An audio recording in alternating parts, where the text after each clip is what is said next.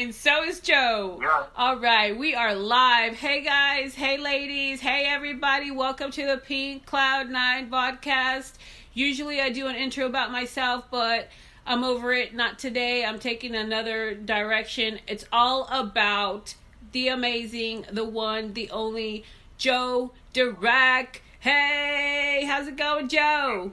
Hey, all right. How are you? Good. Hey, Joe. We also have with us an amazing, really, really wonderful person. I'm so happy to have met him as well. Co-host Alan Jacobson. Thank you. Okay, so Joe is here to talk to us about VetVoCat and what that entails. So please tell us, Joe Dirac, about VetVoCat. Sure. So it's actually VetVoCat.now.site's the website, but the actual organization is the Veterans Vocational Assistance Foundation. And it's a not-for-profit that I started to help veterans transition from the military into the civilian workforce, something that I had to do some time ago. I'm an Army vet, and I spent many years in the Army, and when I got out, I found out that, hey, somehow it's not as easy as you think. There's not that much demand for people, shooting rifles and throwing grenades and the like. But you have to be able to transition and find a job. So I thought, let me help out my fellow veterans and start an organization. And that's what I did. That reminds me of something, which I think this is great. I'm so glad that you're doing this. It reminds me of people coming out of, it's not the same, but it's like on the same, coming out of prison into civilian life. It's really hard for them to transition. So now I'm thinking, the parallels. No, absolutely. Anytime you go from, it's always difficult, I think, sometimes for people to go from one career, if you would, to another. That's in my case. But especially, there's always a culture, right? Yeah. And whether you're coming from a prison environment, for some other kind of industry, making that transition can always be difficult. And what I found is that, no matter what occupation you come from, you can develop, you have, first of all, three types of skills. You have your basic skills you had from the job, kind of the occupational skills, but you also have this thing called transferable skills and personal skills. And it's those transferable skills that veterans bring, I believe, to the civilian workforce that makes them so valuable. And so capturing that and helping them. When I first got out, I had the help of a Department of Labor employee rep. To this day, I remember Rosemary.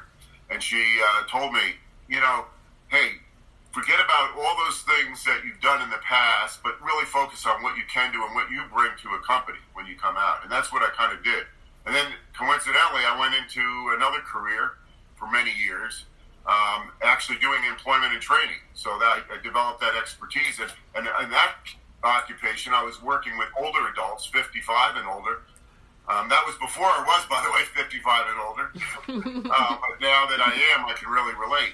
But they have even that transition. There's always changes coming, and our ability to adapt to change is so key. And so certainly changing into a different career is absolutely critical. And people need help sometimes, and that's why I wanted to help, my fellow veterans out with this. So we created the Veterans Vocational Assistance Foundation. And, really what I do, I used to initially provide direct services, things like resume writing, interview skills, assessments, and all of that. But, I'm kind of a one-man band when it comes to it there. It's not a real big organization. It's something I've formed, but, I needed to go to work for myself, too. So what I did is I formed it, and I found out actually I could bring more usefulness and more, basic increase our capacity by serving like a connector to other organizations. Because, what I found amongst particularly the veteran population is two things. One, they're reluctant to seek help. Veterans have this kind of, suck it up mentality. I don't need any help and we don't need services. I'll do it, grin and bear it. And then I think the other thing that's really important with veterans too is that it's a community there and they relate to themselves there, but they like working with fellow vets. And one of the things I found is there's a lot of different agencies out there helping veterans. But the big thing I found is a lot of them aren't getting the veterans to come in the door to help them. Right. And so there's an outreach thing, and it's just part of it's just ignorance that they're not even aware of some of these many services that they have. So I thought with the Veterans Vocational Assistance foundation, I could serve and create a website and serve more as a connector to these other services than just simply a service provider. And I felt that was a better way of bringing capacity, expanding the capacity of the organization. Joe, can I ask you a question? Absolutely. Great. What do you find is the biggest impediment to companies hiring vets? Well, I think it's like anything else. There's always some stereotypes that people have.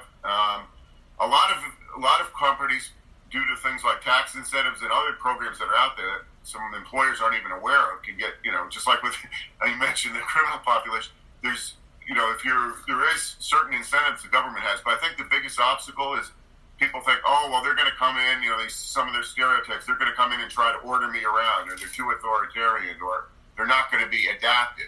And, it's those kind of same stereotypes that no matter what, it was the same thing in the older population. Oh, they're not going to adapt to change. Everybody has a certain stereotype, but they don't know individuals. They assume they're all a certain way. So they may think, oh, this is guy that's going to come in and he's either going to be too bossy, or maybe he has some PTSD issues or some mental health issues from service, all sorts of things.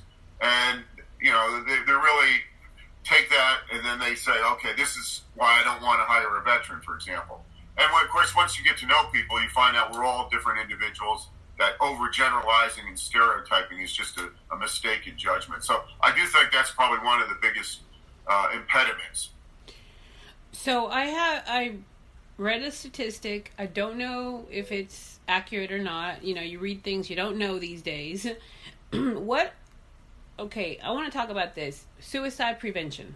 Mm-hmm. I want to talk about so the statistic that I read was like the suicide in veterans is high a day. High, yeah. Do you know anything about this? Can you speak on that and the prevention of it? I can't the exact data, but it was an alarming number of suicides attributed to veterans, and not only just veterans, but also we're in an environment with first responders, police officers, people like that. The suicide rate has really jumped, and of course having the situation with the pandemic and everything, the workload is really high and stuff too. And of course, the environment that we're in for veterans, obviously, it's PTSD with all the stressors that come in a combat zone. That takes a toll, and that's why I partner with different organizations. Obviously, the VA has sources. I use the VA myself for my health care, and I know that mental health is one of the key concerns in the suicide rate. In fact, every time you go in, they ask you, how are you feeling? Do you have any kind of thoughts like that? Because it's a problem. And that's why a lot of times veterans need that kind of help too.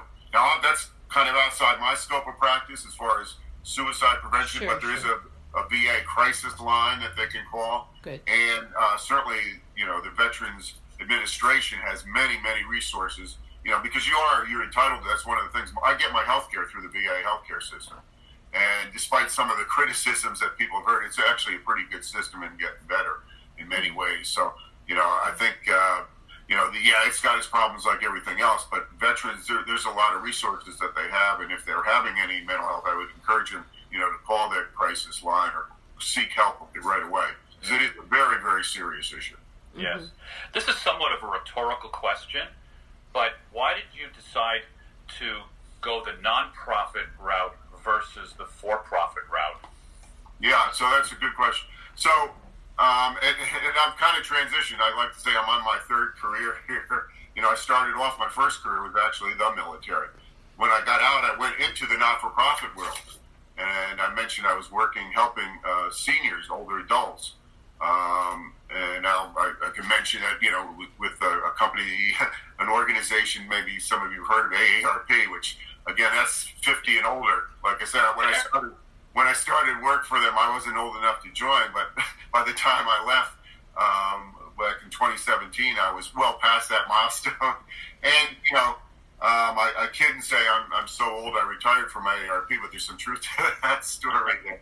But that not-for-profit world I always felt was very, I kind of consider myself a service guy at heart.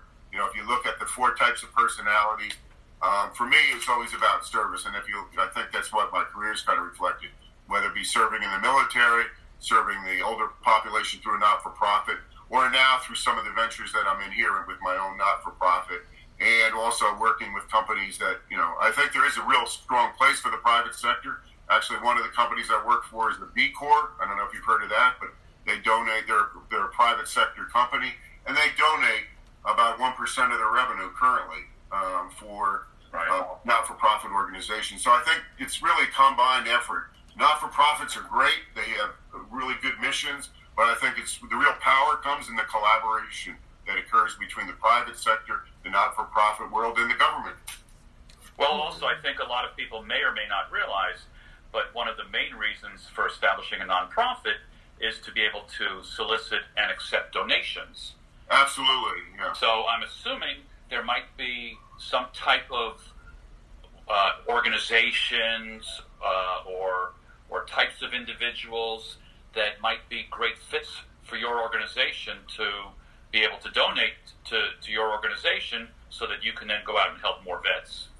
Yeah, absolutely. So, I don't do a lot of fundraising or any things like that. I mean, I do have, Facebook and so forth. I've had some, and I use the funds, obviously, that we get through donations. I haven't sought government contracts or anything like that for my not-for-profit. But United Way, obviously, is a great organization.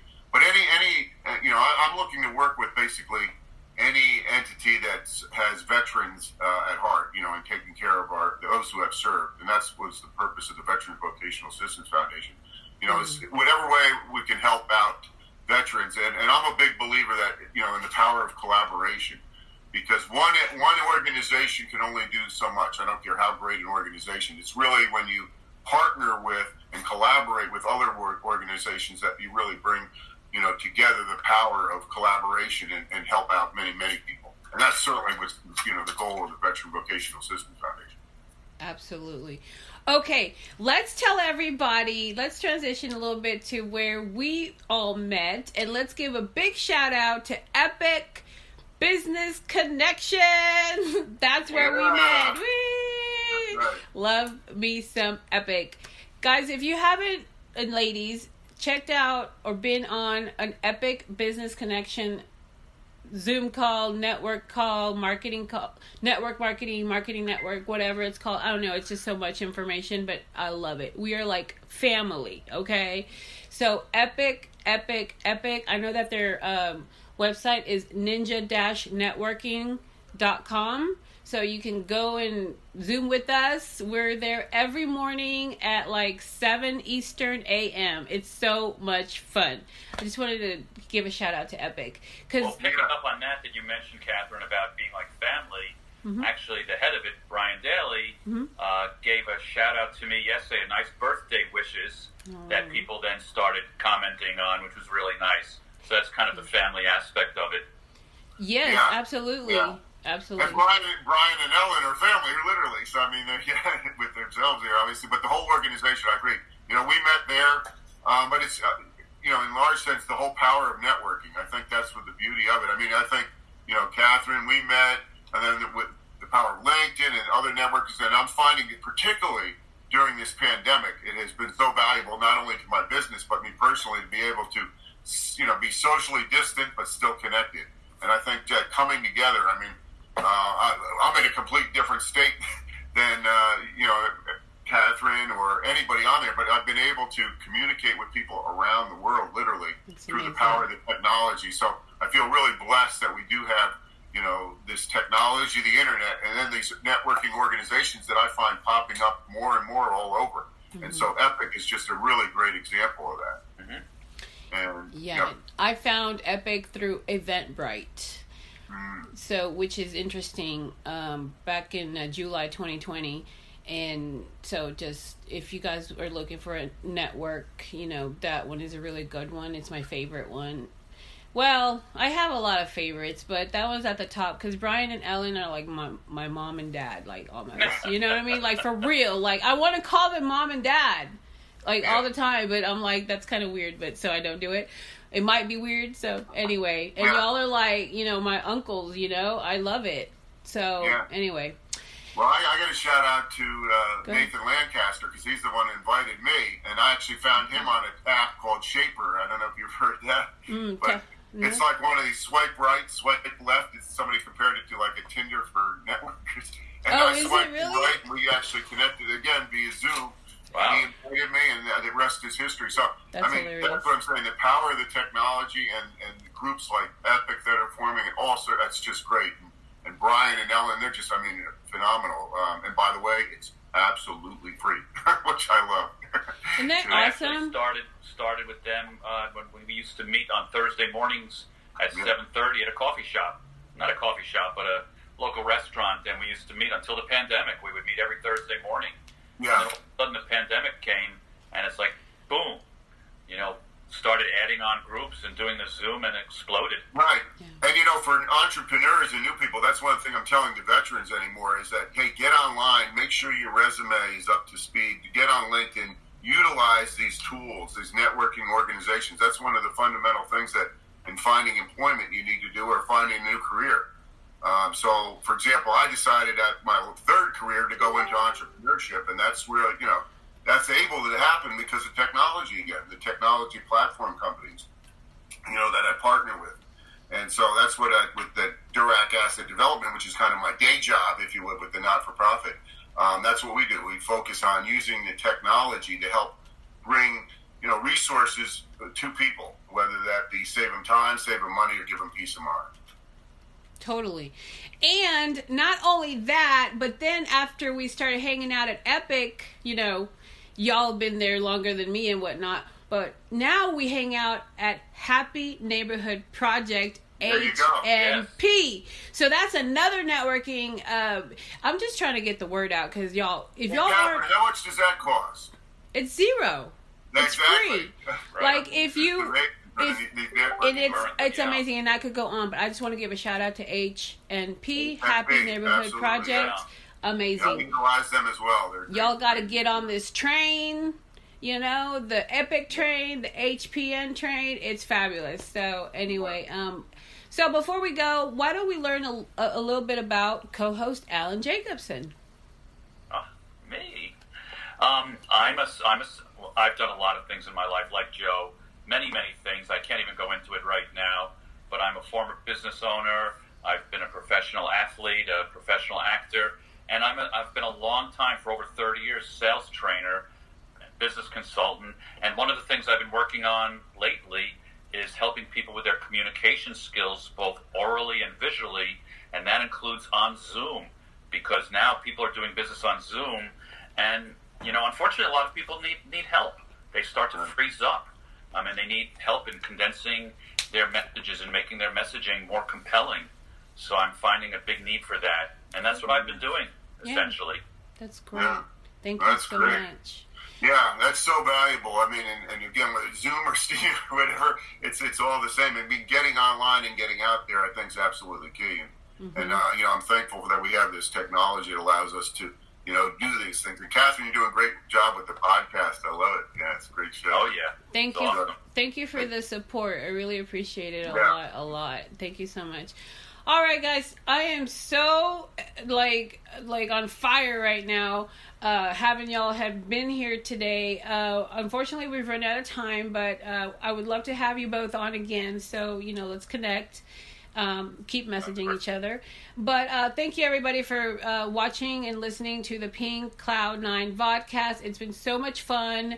Remember what we say at the end: no cyberbullying, no bullying, no being mean to other people, and no being mean to yourself. Be nice to yourself, be kind to yourself, take care of yourself, love yourself, accept yourself, flaws and all, and take time to donate to children's charities and the elderly charities. They need love too. Thank you so much, everybody. Bye. Well, there you go. Take care.